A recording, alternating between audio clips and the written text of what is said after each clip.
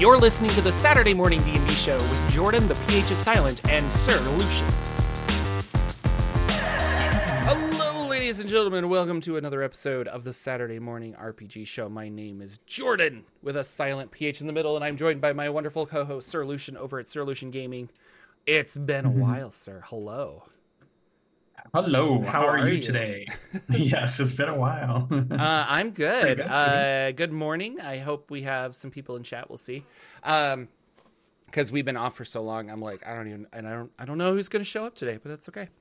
Lots to cover though. Lots to talk about. So if you're new here, we kind of do RPG talk show stuff and talk about news and the games we're playing and fun things about that and all the other kind of cool stuff in the world of tabletop RPGs. At least a few things, right? Yeah. Well, so this was interesting. This isn't. I heard in America and the UK, in English-speaking countries, I guess we call it tabletop role-playing games, and in Japan, the same type of game, they call it table talk role-playing games. Oh. And I was like, that really more accurately describes, I believe, the genre of game we are playing. Yes. Because we don't always have a table talk. But it's this idea of like, it's a conversation. It's not just like, and I thought that was kind of cool. And so I like that. I'm like, Japan, you're just always innovative. There you go. You're always on top of it. What's the number one tabletop RPG in Japan, Lucian? Do you know? I want to say, is it Call of Cthulhu? It's Call of Cthulhu, yeah. Yes, I had heard that. I heard that from CJ way back in an interview, and it shocked me, like totally. Isn't that shocked crazy? Me. They love D&D, but it was like, well, they love that style of horror. I think is in so much of their manga and stuff. Like, there's an audience for that I think they're just like, oh yeah, like we want to be crazy adventurers that are running through the city of Tokyo while like monsters. And he talked about they put out books that people can pick up at a bookstore and read that are basically a role-playing session as both the player and the character, but transcripted out. So not only are you hearing the transcripted part of the player interaction, but also the character interaction. And it's almost like a writing of, all of the, like, I don't know, like the way they do for stage writing or whatever, screenplay writing. Oh yeah. It's like doing a screenplay of a live play, right? So you get all of the stuff. It's an interesting, and I don't see that anywhere else, but that apparently is a popular way to consume that type of content there. It's like, oh, that's very interesting. Something we don't have here. Yeah, for sure. Super fun. So the top of the D&D news is Book of Many Things, which, boy, do I have it? I think I canceled my deck. So I canceled my D&D Beyond prescription. Because my you were subscription sick, didn't have enough D&D during the OGL debacle, and it stopped working because I bought the year-long one, so it actually stopped working in October. And all of a sudden, I'm like, where are my characters? Oh. And I haven't bought it back yet. We'll see if I do. Mostly because I'm not running D&D right now. But so I usually had a lot of the books shared with me from Ted. But I don't think I got... I didn't get Planescape all of a sudden. And I'm like, I wonder if that's because I have... I canceled my thing. And so I went looking for Planescape, and I'm like, oh, but I thought the Book of Many Things was out. Maybe it's I thought your DM, Nathan, was the other person that was always buying the books and sharing it with his players. Yeah, he was too. As well, yeah. So I Mine was Danimal. He was buying sources, it all. So. Yeah. But it looks like I don't have it, so I'm assuming. Oh boy, it's a good thing you have the true copies. Oh, Book of Many Things, new. Do I have access to it? Let's click a chapter. I do not. So it is out. I would have to buy it, which is fine. I could do that. And I've always bought the books anyways, even when I did get access through D&D Beyond, which was nice typically they're still up on my shelf. So it's like I did go buy them. Well, I the like to use reason the convenience of D&D Beyond. Yeah. The reason I bring this up is like I wanted to make sure that it was out, like you could actually go see it, because the big thing with the Book of Many Things is that there was a delay in the product. And apparently the cards were misprinted and had a bunch of they were cut wrong, and so when you're really trying to be like, the cards are like the whole thing. We kind of want to go back and do this. And I don't know how bad it was. A couple people were saying like, that's kind of the problem with production. And oftentimes for Kickstarters, it's like, hey, I Kickstarted this board game. Oh, we had a couple defects with this. This is what you get. You know, like there's no recall, because there's kind of like, this is just what we have. And you were, unfortunately, were part of that run. But on top of that, I think WotC is trying to show that they are like a company about quality and awesomeness and things like that. So they definitely pulled it back. But because of the cards and it's such a physical thing, I think this really hurts them in the end, because like they want people buying this for Christmas, you know, and we'll see if it gets there anytime. I'm not sure, but yeah, they want this on the shelf for sure. But the product itself, I think, is very cool. Like they're not only just the cards, but there was a video where they showed them building an adventure with the cards. And there's a whole kind of tarot reading style where you can shuffle the cards, lay them down, interpret them to build an entire campaign. Like, where did my party start? Why are they going here? What is the conflict? How do they resolve the conflict? And I was like, that alone, like, can you imagine, like, hey, you guys want to play D&D? You roll up characters. I'm going to go over here. I'm going to, like, throw down some cards and then come back and you guys play, like, a 2-hour session that you just made up. So cool. Yeah. Like, I think that's cool. So this I think that's a great idea. And this is a book that is very much just pushed to Dungeon Masters.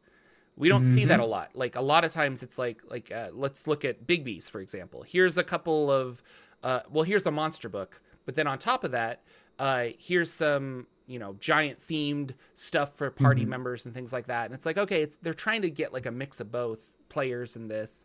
But this one is just like, it's for DMs. And I think that's cool. Like that's what it's for. Yeah. So very cool. And it's like a lot of cards. So if you were a fan of Deck of Many Things, which is a very prevalent thing in Dungeons and Dragons, that's a magic item that almost many players have heard of, or at least heard stories of. It's like understanding who Vecna is, or, you know, that kind of thing. And they had 22 cards, and then they had 44 more. So now you're up to 66. And it's like, you can have those physically in hand. You can do cool things, I think, on a virtual desktop with those kind of cards too. With the right software, I'm sure you can do the scanned in, or they might even have them on D&D Beyond. Maybe you can have the cards, you know, because Roll20 has a card mechanic built in. Yeah. So like, because I was looking at that about trying to do Invisible Sun. I was like, I wonder if I could like scan the cards, put your own card and in. Use them there. Absolutely can. Which I could, yeah, but it'd be a lot of work to put it in there. There's a lot of cards, but it's kind of the same thing. But I was like, no, I think that's really cool. Here's what I was sad about. Part of me, and maybe somebody else will do this, but tarot decks are public domain, and we're in a weird resurgence where people are buying a lot of tarot decks for some reason. And so you get all kinds of different tarot decks. Like you can get like, here's my like 8-bit gamer tarot deck, or here's this one. And part of me is like, I wonder if we can make a transition of the Deck of Many Things to an applicable tarot deck, because that would be fun to, these cards are specifically made for the Deck of Many Things, and it would be fun to build a Deck of Many Things mechanic behind an existing tarot deck. Somebody probably has already done that, let's be honest. But I that was the one thing that I'm like, I'm a little sad that I can't buy this book, and then some third party out there makes their version of the Deck of Many Things with really cool art, and I can be like, oh, that's cool, and I can take it. But we'll see. Anyway. I think it's a cool concept. I've seen one game played where he started out the game with his players by drawing cards from a deck that he had commissioned artists to do this cool tarot deck. And then he maneuvered the storyline and the things that were happening based on the cards. So he had an overall kind of plot theme that he was going for, but the cards could influence that as they were drawing them. And it really pushed the story in crazy cool ways. And it gave the dungeon master a lot of enjoyment because all of a sudden there was something you didn't know was going to happen. Yeah. And now it's going to weave into the game. And that's where your fun comes in as the dungeon master, is seeing how the unknown gets woven into this framework that you've created of, oh, here's the big bad guy, here's my party, they're doing their things. But now this other thing happens that you just had no idea. Now you're kind of surprised just like they are, right? It's not like you know everything that's going to happen. That's what the dice add to these games. And I think that's why we still gravitate to these games, because it's not just a conversation where I say, what do you do? And I get to do anything I want by just saying anything I want. The dice still have a role to play in. Maybe something happens, or maybe something doesn't, or maybe something surprises everybody. Just like a Terra deck drawing could be that it surprises everybody. So I think it's a cool mechanic that probably should show up more often. I thought you could do your initiative that way, to have people draw those cards. And funny you say that. That would be initiative. Dragonbane, the one behind you on the shelf there, they use cards for initiative. Cards, yeah. Yeah, I applaud them. I think this is a great book. I think they're you know, the deck of many things was always the campaign ender because it caused so many problems. And I think this is explaining how to better use the deck of many things. There's a lot of that, and they expanding it was really cool. I think it's fun. In my research, I was working on a deck of many things video, but I haven't put it out yet. But in my research, I found that there's an old adventure from Dragon Magazine that involves the original 22 card deck, and every card of that deck sealed a door. And so if you wanted to go through this dungeon, which you had to, for whatever reason, you had to go through the dungeon, every character that your party members would have to draw the card out of the lock to open the door. And so it was a way to get them to like build the deck as they're going, and it was kind of a cool idea. And I was like, I think that would work with this really well too. Like if you want to, and then the DM, like you were just saying, doesn't know what cards they're going to pull, what card is associated with what lock. And it made for a really interesting way to use the deck. So look for that really video on the main channel at some point in the future. And now you're talking about locks, and you put out that cool supplement of building locks. Yeah, logistical locks. That was really cool too. Did you look that up if you haven't seen that. I love that. That was a really good supplement. Yeah, you should that's on post that one in chat. It was good. Jorfton.itch.io. You can go check out logistical locks, or if you're on my Patreon, it's there for free. Or it's there if you are a patron. That was like I love how Monty Cook builds the characters, where you kind of build a sentence. And so then I was thinking, like, how could you build a sentence with a lock? And it works surprisingly well. It works really well. If you use it in the future, let me know. And you keep saying Monty Cook. I heard the cube is back. It is. For those who want to get it and didn't have a chance to get it. The Kickstarter. I didn't put that in the notes, and it's not a Kickstarter. It's a backer kit. Backer kit. They have it. I don't know what secret world people live in where they hear about the Black Cube, but Invisible Sun is back, and it has surpassed the original Kickstarter. So like there's lots more people getting this Black Cube, and there's add-ons. And then because it was so popular, they made a subsection of like, well, if you already have the Black Cube and you want the new add-ons, you can just do that. And so I was like, backed. Thank you very much. So I'm getting some of the new stuff that they're making for Invisible Sun. And and like I've said this before, but I think when my purple planet game is done, I know they still want to play DCC, but I have two friends that are just so curious about Invisible Sun. And so I'm like, we might do a long form Invisible Sun game and just try it out and see if you guys like it. So you just got to do that whole moment where you invited them over and you just tell them, we're going to play a role-playing game. You guys come over, and you bring them down to the game room, and the Black Cube is just sitting in the center of the table. I love it. No, man, there's just something about Monty Cook's games that they're really draw me in. And Invisible Sun is one of those. Okay, what is Dragonair? I saw a video for this. Yes. And I saw the same thing you're probably going to talk about, the painting that he was using as a shield. And I was like, oh, okay. And I'm like, but what is this? What are the game mechanics? What is this game? Like, it seems like it came out of nowhere. So this is a video game, by the way, I think. The only reason Lucian knows about it is because Lucian will play a few gacha games, which, if anybody doesn't know that term, these are games where there's some type of mechanic to open a box and you might get a hero. There's different rarities and you're always trying to chase the legendaries or this, whatever the name is for the best that's out there. So Dragonair is a game that it has these gacha mechanics where you have a couple of heroes and you go quest on these couple of different maps and you fight bosses and monsters and you follow the storyline and you can interchange the different heroes that you have through your battle, and you can move them around, and it's kind of a point and click. So very, very, there's lots of those types of games out there. And they recently have been advertising that Dritz was coming, and so they had a D&D tie-in. And the only real D&D tie-in before that is there is a D20 that pops up in the game where every now and then you click on it to roll a skill check kind of thing, and you've got to roll over the DC modifier. So it has this is an existing game. It wasn't built. It's out right now. They're doing a Dungeons and Dragons tie-in. It's not like it was a Dungeons and Dragons game. Correct, but I don't think their advertising made that as clear as it could be. I thought it was. They leaned a lot into making it think it was a D&D game when it's not necessarily a Dungeons and Dragons game.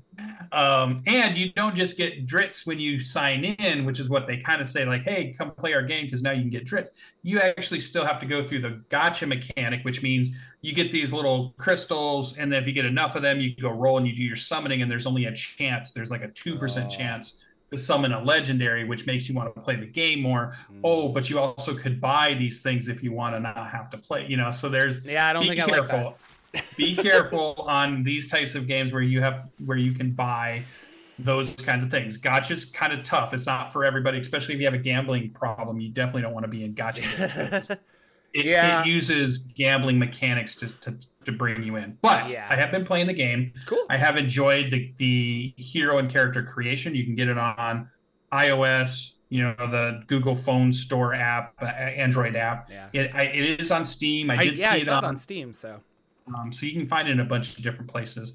The graphics look better if you play it on the PC. They're stuck at medium if you're playing it on your phone or your device, which are still pretty good.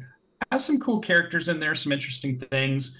Do you have Dritz? Interesting game if you're in that style? I do not. I have not been able to draw him yet, and I'm not going to sink money in, so I don't know if I'll go or not. But we shall see. But it's interesting. I would love to be able to get him. The game is so far been pretty interesting. It's definitely a game you pick up and say, you've got 10 or 15 minutes while you're waiting for your kid to put his clothes on because he can go to school or something. You're like, I'll play a map while I'm waiting, or something. Then you can put it away. It's that type of game. It's not something you would play like a MMORPG where you might sit down for 7 hours and play, I guess, unless you're really hooked on it. Right. I'd be curious to see if other people were playing it. It's an interesting game, and since I had a D&D tie-in, I thought, oh, that's cool. Yeah, I'm glad you brought it up because I thought it was like a brand new D&D game that came out. So I thought so too, and that's why I got it, but it is not. Dungeons and Dragons Adventures. This is Hasbro's new Fast channel, which is on Plex. That's where I saw it, and it's also on Amazon. I think it's called Freevee or something. It's their free TV. So then I was like, what's Fast? Well, Fast is free, ad-supported streaming television. And so I guess there's a market for this. I don't really know. I did know that my Plex login has these like channels, but I didn't really ever watch them. So I was like, okay, I don't know. But like Crackle, I think, is one where you can watch like horror movies and stuff. And so this is one that is Hasbro's, and it's Dungeons and Dragons Adventures. And if it takes off, they want to put more content on there. But right now it is I think it's 3 shows, which are actual plays, and then a cooking show and the original 1980s D&D cartoon. That is what they are currently streaming. The fallback. Which I'm like, they own that cartoon, but I'm like, you guys got to do something with it. Like, the people that remember that cartoon are not your current D&D players. Like, you keep advertising it, but it's like, you should do something with that. So it's this new Fast channel. I was very lucky. The people that did Faster Purple Worm Kill Kill, which is Matthew Lillard's Beetle and Grimm show for this, they contacted me, and I got to do a fun interview with them. With Matthew Lillard and Bill is the host, and he is very funny. So it's I was talking to Lucian about this. You actually have to get home by 6:00 and tune in, because it is literally streaming live. You can't rewind. There's no like TiVo kind of functions to it, which is really frustrating. So you have to tune in live, and maybe Plex and maybe Amazon has a way for you to like record live TV and watch it back later. I don't know. The old DVR. I wanted to watch. They sent me the first episode of Faster Purple Worm Kill Kill via Google Drive, and I watched it, the video, and I was like, this is hilarious. And so I went to go watch the second one, but then I had to go to rehearsal and stuff, and I completely missed it. So I don't know if this will take off, just because nobody watches TV like this anymore. Right. And it's like, on Thursday and it's at 6 p.m. Like, your time, or 6 p.m. 6 p.m. my time, yeah. So I don't know if it's 6 p.m. every time zone. I'm not sure, but yeah. So you're mountain. Yeah. So that's 8 for me then. Okay. But I was like, I don't know if this will work. I've checked it out a couple times, and there were like a couple streaming shows where I'm like, well, I don't really know who these people are, but if it gets people watching live actual plays, and if actual plays are a thing, it could be cool. And I did like this because it's a way to watch streaming that isn't Twitch. And now that I think about it, lots of people tune in to Twitch at a very specific time to watch something. So maybe this will take off, and people will have. So it's like it's aimed at a Twitch audience. So yeah, I don't know. But yeah, you can't chat during this one, so I don't know. But I would recommend Faster Purple Worm Kill Kill, not just because I got to chat with Matthew Lillard, but I legit was laughing out loud. It's very funny. It reminds me a lot of Harmon Quest, back when Harmon Quest was on CISO, which was cool. CISO. That is no more. DCC, Purple Planet, the combined Purple Planet book. So they took the box set and they turned it into a big book. And the reason I bring this up is because, well, I like DCC, but also I am running the Purple Planet right now. So I think it's a very good supplement, and you should get it. It is coming to Kickstarter if it is not already there. I couldn't remember if it came out yet. Looks like it is not there yet. Yeah. Maybe a December Kickstarter. So, but it's called Return to the Purple Planet. And they're going to have some new adventures in the book that weren't in the original Kickstarter. So I'm not going to back this because I have the box set. And I'll probably just find PDFs, or I'll buy PDFs of the extra stuff if I look like it's interesting, but we'll see. But it's been out of print for so long. So if you want like a physical book, I think this is the way to go. And I like physical books. So yeah, I can't never not say Purple Planet People Eater. I mean, it's like it's ingrained. Like Heralds those two of words the Purple Planet have to be. Yeah, it's just in there. I can't not do it. Candela Obscura is out? ? I know it's out to reviewers. I saw Bob got a copy. A couple other people got a copy. So this is big. This is Critical Role's first RPG, in-house RPG that they've made. Because the other one's not out yet. I don't think the other one they're working on, because they're working on 2. Daggerheart is the other one. Yeah. And so a lot of people are like, is this the new like horror kind of RPG? And it could be. I don't know.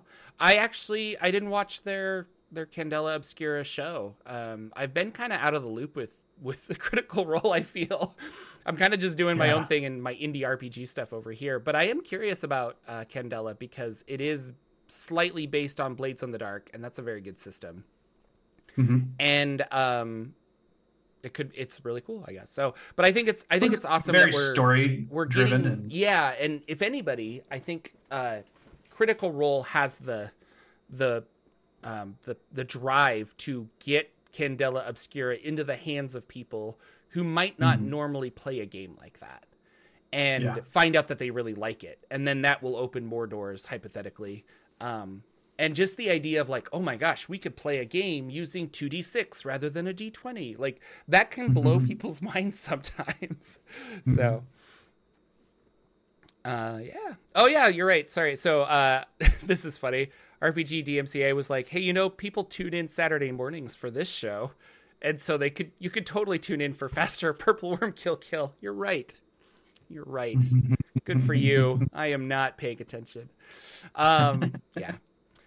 BlizzCon, I think it's called BlizzCon, DiabloCon. Yeah, BlizzCon. But BlizzCon, they announced Diablo is getting a tabletop RPG in 2024. Not much is known about it. Not much is known about it. Oh, well, what's in the email? Do you know the system? Do you know anything? Tell me. So I know who they're partnered with, but what they did is they sent out a survey at the moment, and they were asking questions about what do you consider to be the Diablo franchise? How do you describe it? How would it look in a tabletop role-playing game? And what things do you think have to be included that would make this a Diablo tabletop role-playing game? So there's a big survey that went out. I just filled mine out and sent it back. I'm interested to see. They have not said what the dice mechanics are yet, what the engine is yet. They probably don't know.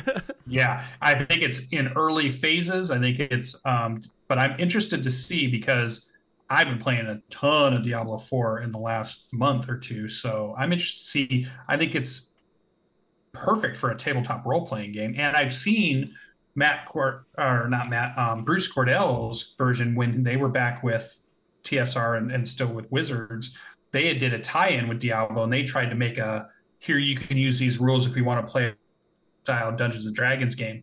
But I'd be interested to see somebody who's going to take it from the ground up and say, okay, we're going to build the Diablo game, not just make it, the same as a 3.5 and make it work, or a 5e game and make it work. This is a game. Let's build mechanics that make this game work. I love it when setting and mechanics are married together. Like it just seems to really fit well. Invisible Sun is like that, And how much Diablo have you played? Not necessarily what version, but like Diablo 1, 2, 3, or 4. Which one did you play? And which one did I you just play haven't played 4. I've played 1, 2, and 3. I played 2 a lot, and I played 3 a lot, and I played through the expansions, but I haven't played 4. Okay. I have a couple friends that are playing it. They were trying to get me to buy it, but I was like, I just am not as interested in it for some reason. I'm loving my Necromancer. But the reason I ask is, what would be, because this is one of the questions they had, what would be the 3 words or maybe just little combo words would you use to describe a Diablo tabletop role-playing game? Like, what would make it a Diablo TTRPG quintessential and not just be Dungeons and Dragons? Like, what would they have to have?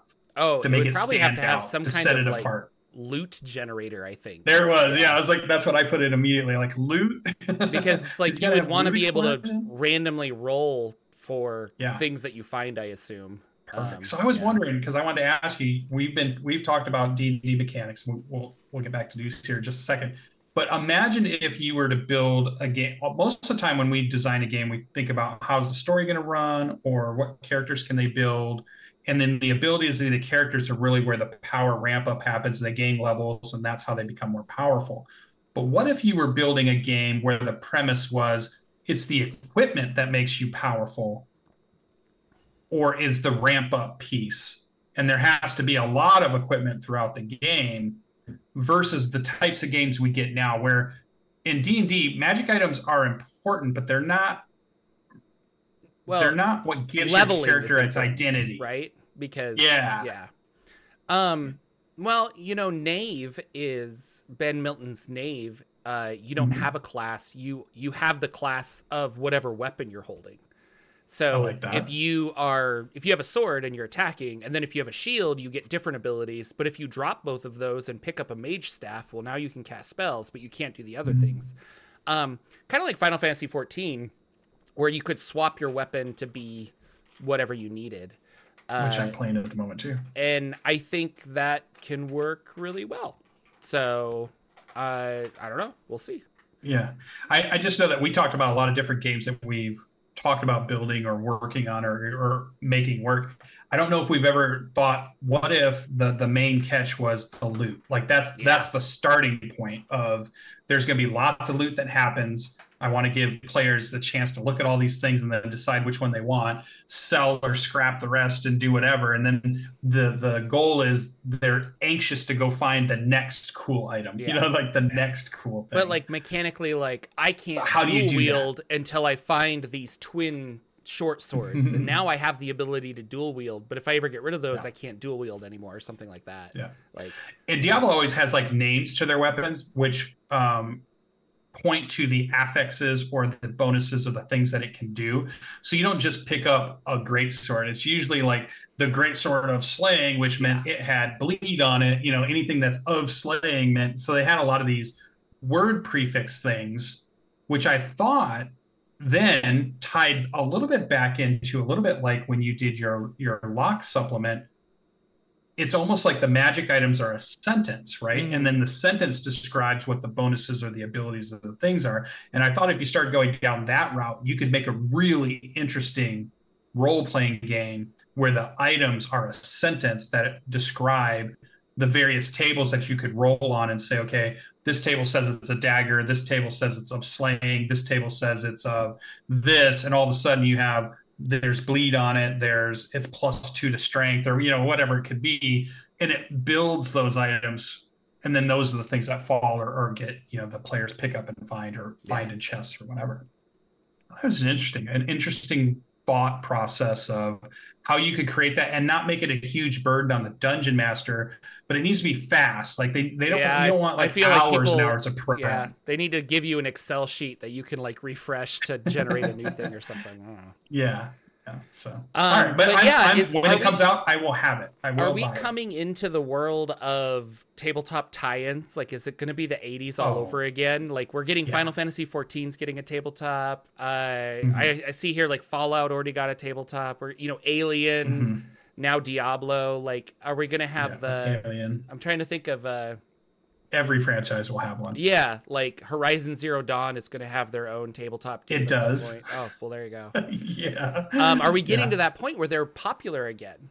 Popular enough that like people are just like, well, we're coming out with a movie, and we want a tabletop tie-in because that's really going to help us go farther. Yeah.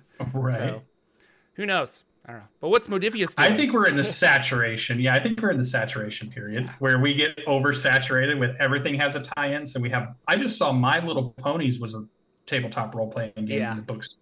I saw Power Rangers. I've got Transformers. I've got G.I. Joe. I've got it all. So I think we are there. Modifius, I put this in because I was browsing through, I get their newsletter, and I still love Modifius stuff because they tie in with Free League sometimes on some things, and they have some cool IPs that they work with, Star Trek being one that I'm always keeping an eye on.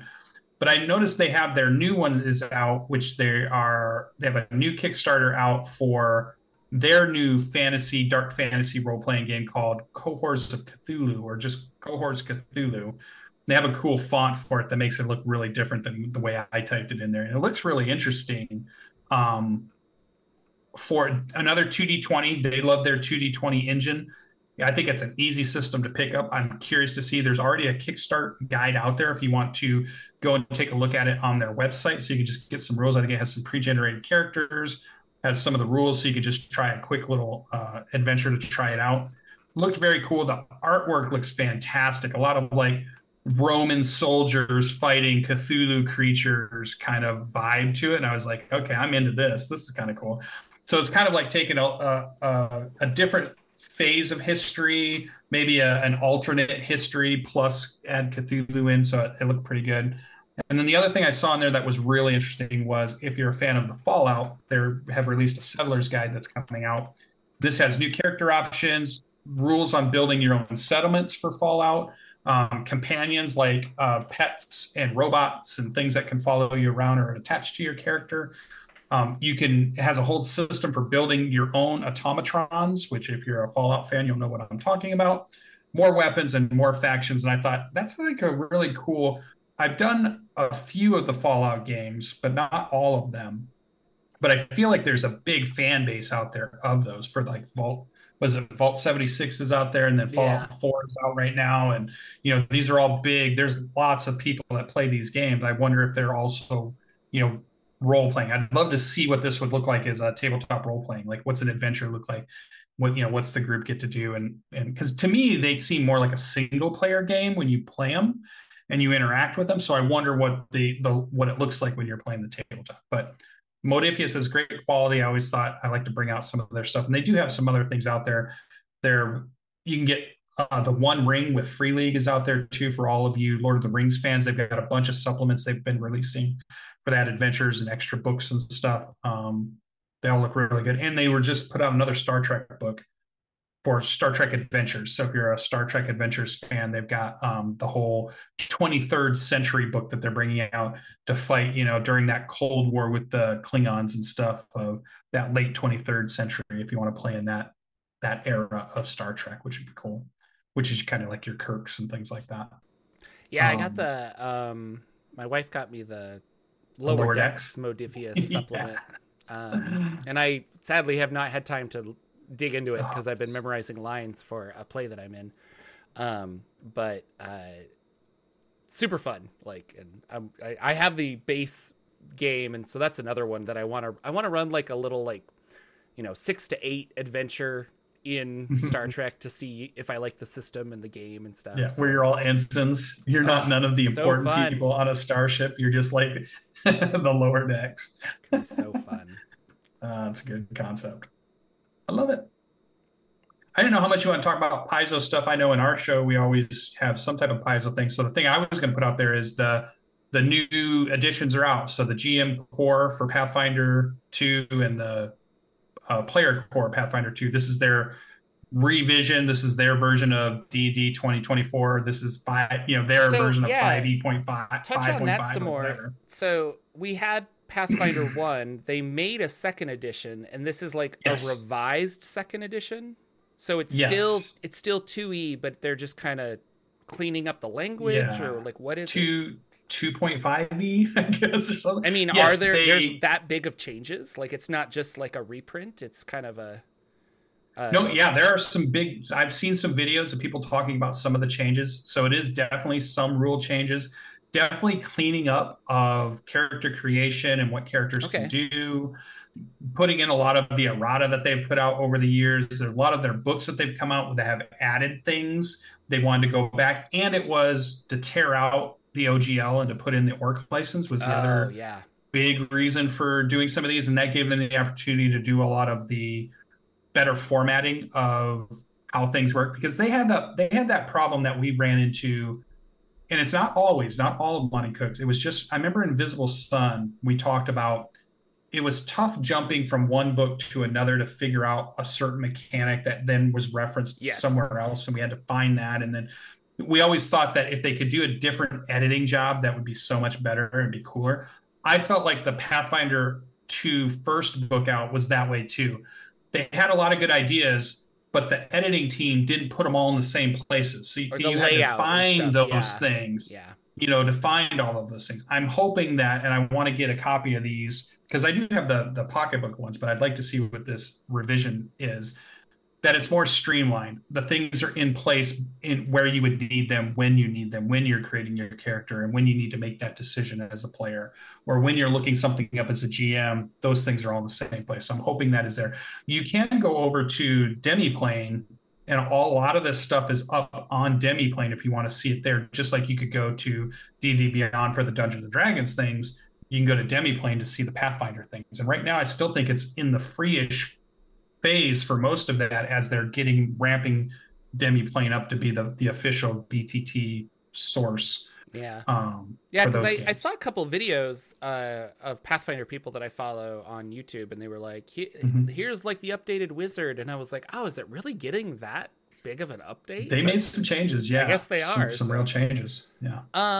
Also, this is a question for you. Do you think it's going to hurt Pathfinder to not put their stuff in the OGL, or sorry, not put their stuff in Creative Commons like D&D 5e did? In the sense that, like, that's available for everybody, and if I want to use Pathfinder stuff, I now have to go through the orc license, And some of my publisher friends have said they'll never use the Orc license because it's kind of, it was created too quickly as a OGL replacement, and it's not the best for publishing.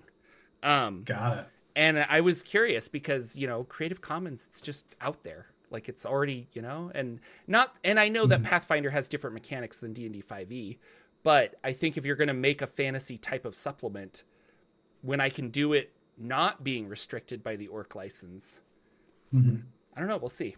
I'm really curious about, but Pathfinder, they have so much in-house content too. I don't think they rely a lot on, like 5e, I feel relies a lot on other people making content for 5e, but I don't know if Pathfinder does. I don't know.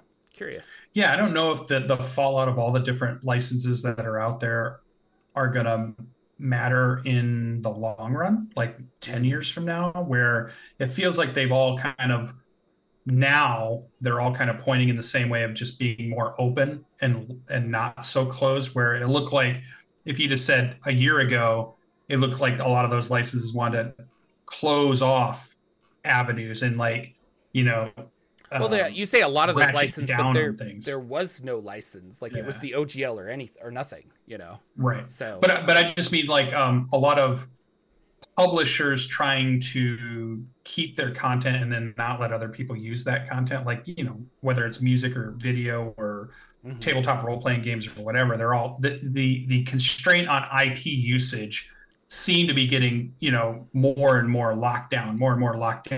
And then we had the big OGL blow up, and I think that blew it up, and we reset back to, wait a minute, why are you guys locking this down so much? This should be open, and that would make you more business, and that's going to help your business grow versus trying to lock down your IP so nobody else could use it or put it in their stuff, kind of thing. And I think now we're on a trajectory where it's more open, which is better and what we want. But I don't know, like in 5 years from now, would it have mattered? Will it just be a blip on the radar, or what for the Orc license or the OG? Yeah. And there's more than that, right? There's Black Flag and I'm trying to think of licenses. What license is Black Flag using? Are they the Orc license too? We dove into it a long time ago, but now it's now it's like so press. I know they were trying to do a Tales of the Valiant. Yeah, I was like, I wonder what. Anyway, I don't know. It's curious. Well, let's talk about early 2023 where we had all of these crazy things. But I think they're going to, I don't know, I'll have to look that up later, see what license they're using. The other interesting thing about licenses though is like you could still use the original OGL. They're just people are kind of scared about it, and I don't think Wizards will touch it at least for 10 years to try and do anything with that. But still, that's 10 years of stuff you're like, I don't really know if I want to publish under that. That being said, my latest DCC book has the OGL right in there, like it, that the DCC 100 that I got in the mail, it's got, so it's still, they're still using it. They're not worried about it. So, and we asked Goodman Games about that in that interview, and they said, they worked through it. They weren't worried about it. They weren't stopping anything they were doing. They were just moving forward like it was going to resolve itself. Yeah. So they were pretty confident in it. Oh, Jordan needs a drink. So somebody say DCC so Jordan can have a drink. Sorry. Everybody drink your water in your that's a streaming thing, right? Tell people to drink water. Stay hydrated or something. Yeah, that's a thing. I haven't been playing games because I'm in a play right now. You're a busy guy. And the little boy had a birthday, and we've got a party we're going to today for his birthday. So that's exciting. Chuck E. Cheese. 4 years old. No, we're going to the YMCA, but they have a huge climbing structure, and they'll let us rent a room, and that's all he needs. He just needs to run with friends and get high on sugar. So that's what's happening. Perfect. It'll be fun. No, it'll be great. It'll be great. But yeah, and then I've been working, and I've actually been writing a lot. That I think I said this online, but that idea of the GM is a necromancer and all of the players are skeletons, and we'll call the game Boned. I'm like, the more I think about it, I'm like, that is the coolest idea. So I've been writing. I took Ben Milton's Maze Rats, and I reconfigured it so everyone can play skeletons. And now I'm writing this, and I'm gonna put it out there at some point so you guys can play it. I think it'll be fun. So I'm at the stage right now where I'm writing a mini adventure to play, like the introduction to playing Boned. And then once I play test that a couple times, I'll throw it out there. But I think it'll be really fun to play a random skeleton that you're like, why am I here? What's going on? So I've been writing a lot, and then reading a lot. The new Planescape stuff arrived at my house, so I've been reading that, and there's a couple of fun things here and there. I got a Kickstarter. Oh, I got a Monty Cook Kickstarter in the mail. That's like a world. It's called the Glimmering Valley. It's a Numenera kind of like supplement adventure setting. It was part of my Cypher System Kickstarter from back in the day.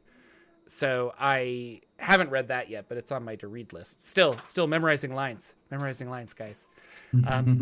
So I'm really too busy. But I wanted to say something that really touched me, or like made my heart happy. I'm wearing my Monty Cook shirt. Oh, there you go. Yeah. Something that made my heart happy the other day is one of my friends, one of my cast members was like, hey, you know that like Dragon on the Mount that you like ran us through a long time ago? And I was like, yeah. She's like, I still run that. Like I ran that for like my friends. And I was like, oh, that's really cool that you still like it and run it. And then another one of my friends that I ran Dragon on the Mount through, he was like, hey, I just wanted to let you know I'm running D&D for my girlfriend's nephew, and I'm going to be running Dragon on the Mount. And I'm like, people are still playing my game, and it like made my heart all happy. I was like, that's so cool that you guys are still getting value out of it, and that it's like it's still doing well, for like a fun little one shot that's $1 on the DMs Guild. So and a great introduction really to somebody who's new at Dungeons and Dragons, because I think it's light enough, it's easy, it's quick, it's a one session kind of thing, and it has a nice twist at the end that's nice and surprising, and it was great. So, I ran it super for people fun too. Yeah, and so I just kind of was like, I don't know, like if you're Jordan, you beat yourself up a lot about the things you make when you shouldn't, because in the end it's like, no, people actually really like that. You just don't hear about it a lot. So but other than that, my poor Pangea game is still not happening because people went to Mexico on vacation, and then we're memorizing lines and trying to do all this other stuff. I really think it's going to be after Christmas that we actually get that going. But I have high hopes for after Christmas that we get Pangea going, because they're still very excited about it. They're like, I might have to like reread your intro. I was like, no, but we got to do it. Mine's right there. So good. Pangea. So good. That's good. And then in one of my Discords, somebody was like, does anybody know any third-party 5e settings? And I'm like, Pangea, Historica, Arcanum. Like, you got to go check these out. They're so cool. Yes. So. I've gotten some Kickstarter updates on that one, and I'm just like, I can't wait to get my hands. And my wife gave me the craziest look. Did you spend $199 on a game? And I'm like, you bet I did. I got the raised eyebrow. I'm like, nice. This is gonna be good. Well, what is Lucian doing in the world of Dungeons and Dragons? So we are Dungeon of the Mad Mage. We are about to go down to the 21st floor of the Dungeon of the Mad Mage. For any of you that are keeping track, we're getting close. I think I've heard maybe there's 26 floors. I don't remember the total number, but I think we're getting close. I think there's 22, 26, something like that. Yeah. We got to deal with the Lich. We got to do some fighting. Our characters are bananas cool as far as superhero like characters of, I think we're like an 18th level, even though most of us are split level, but it's like that type of characters slinging abilities, and all the gamifying we've been doing and all the magic items we have. And we get to the point now where magic items drop and none of us have enough attunement to use any of the things that are coming up. So now you're stuck. The two limiting factors in Dungeons and Dragons 5e, which drive me crazy: concentration. I can't cast a couple of cool spells because I can only have one concentration up at a time. And then attunement is now blocking us from doing some cool stuff too. And I get it, because they've always said the game could get pretty out of control if they didn't have those things in. But I'm just like, but I want to be able to cast these two spells that have concentration on it. I don't think it'd break the game. I think it'd be great. Well, and I guess you could make a magic item that lets you do two things at once. But you're right, though.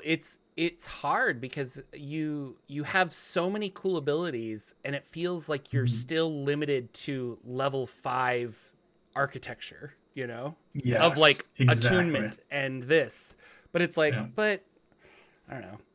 I mean, the only thing that gets more attunement slots is the artificer. And we have one, and I'm jealous of that guy because he gets more stuff than I do. And it really hurts my guy a little bit because I didn't roll good starting stats for my character. So the items that I have attuned to have ramped my starting stats up, but that's meant that I couldn't use other cool items that would have attunement on them because I don't want to lose my 18 stats in a couple of things that have been bolstered by the items I have. Okay. So they're kind of boring as magic items go, but they're making my character solid and dependable.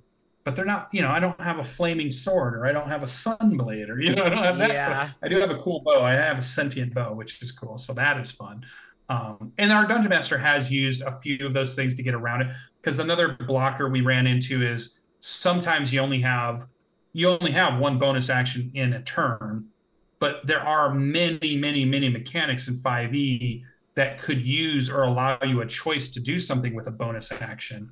But now that I have so many, and you're like, well, now it's taking up my bonus action, so I don't want to use it for that. So then I never end up using a Hunter's Mark thing because I'm going to use it for something else in my Arcane Archer build. But he has added like the bow is able to do a bonus action style ability that is a normal ability I would have, so I don't have to waste my bonus action on that. The bow does it for me.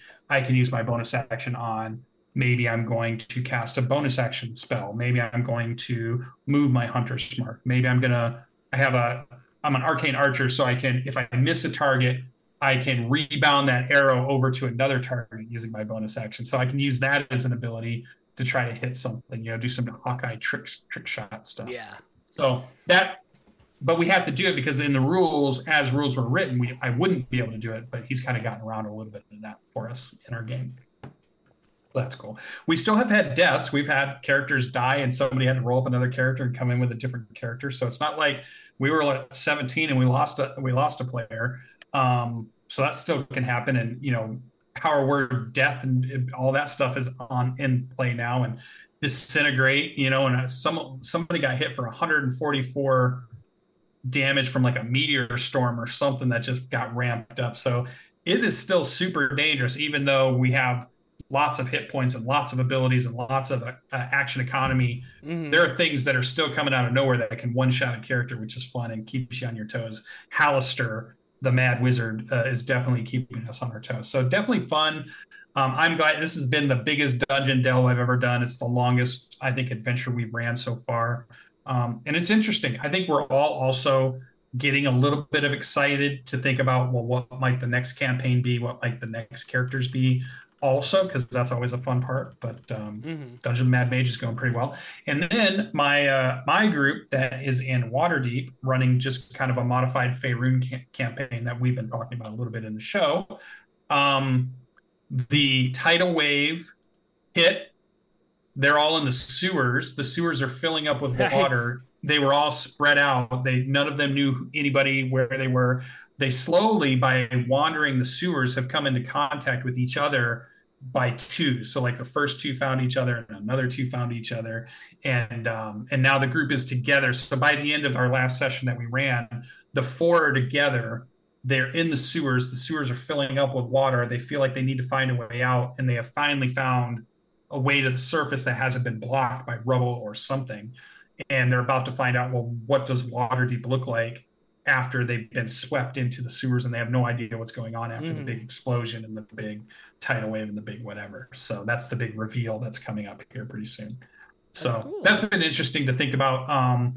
It's given me time to think about where I really want the campaign to go. I wanted to run a campaign where the players' decisions kind of decided where things were going, but they so far have seemed to be more of like the group that is looking for the quest that the Dungeon Master has put in there. So I've got to kind of slowly get them around that. No.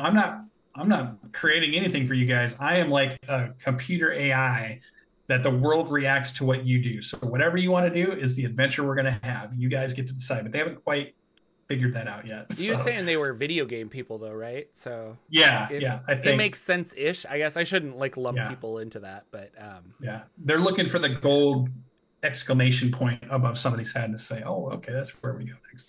But now they're together, so that always makes it a little bit better. And I can get them, and then I can decide, where I want to do. I have played around with the idea that I could lead them through some of the Storm King's Thunder stuff, because I still think that early 1 to 7th level parts of Storm King's Thunder is really cool and really iconic. Yeah. I don't think these guys have done it.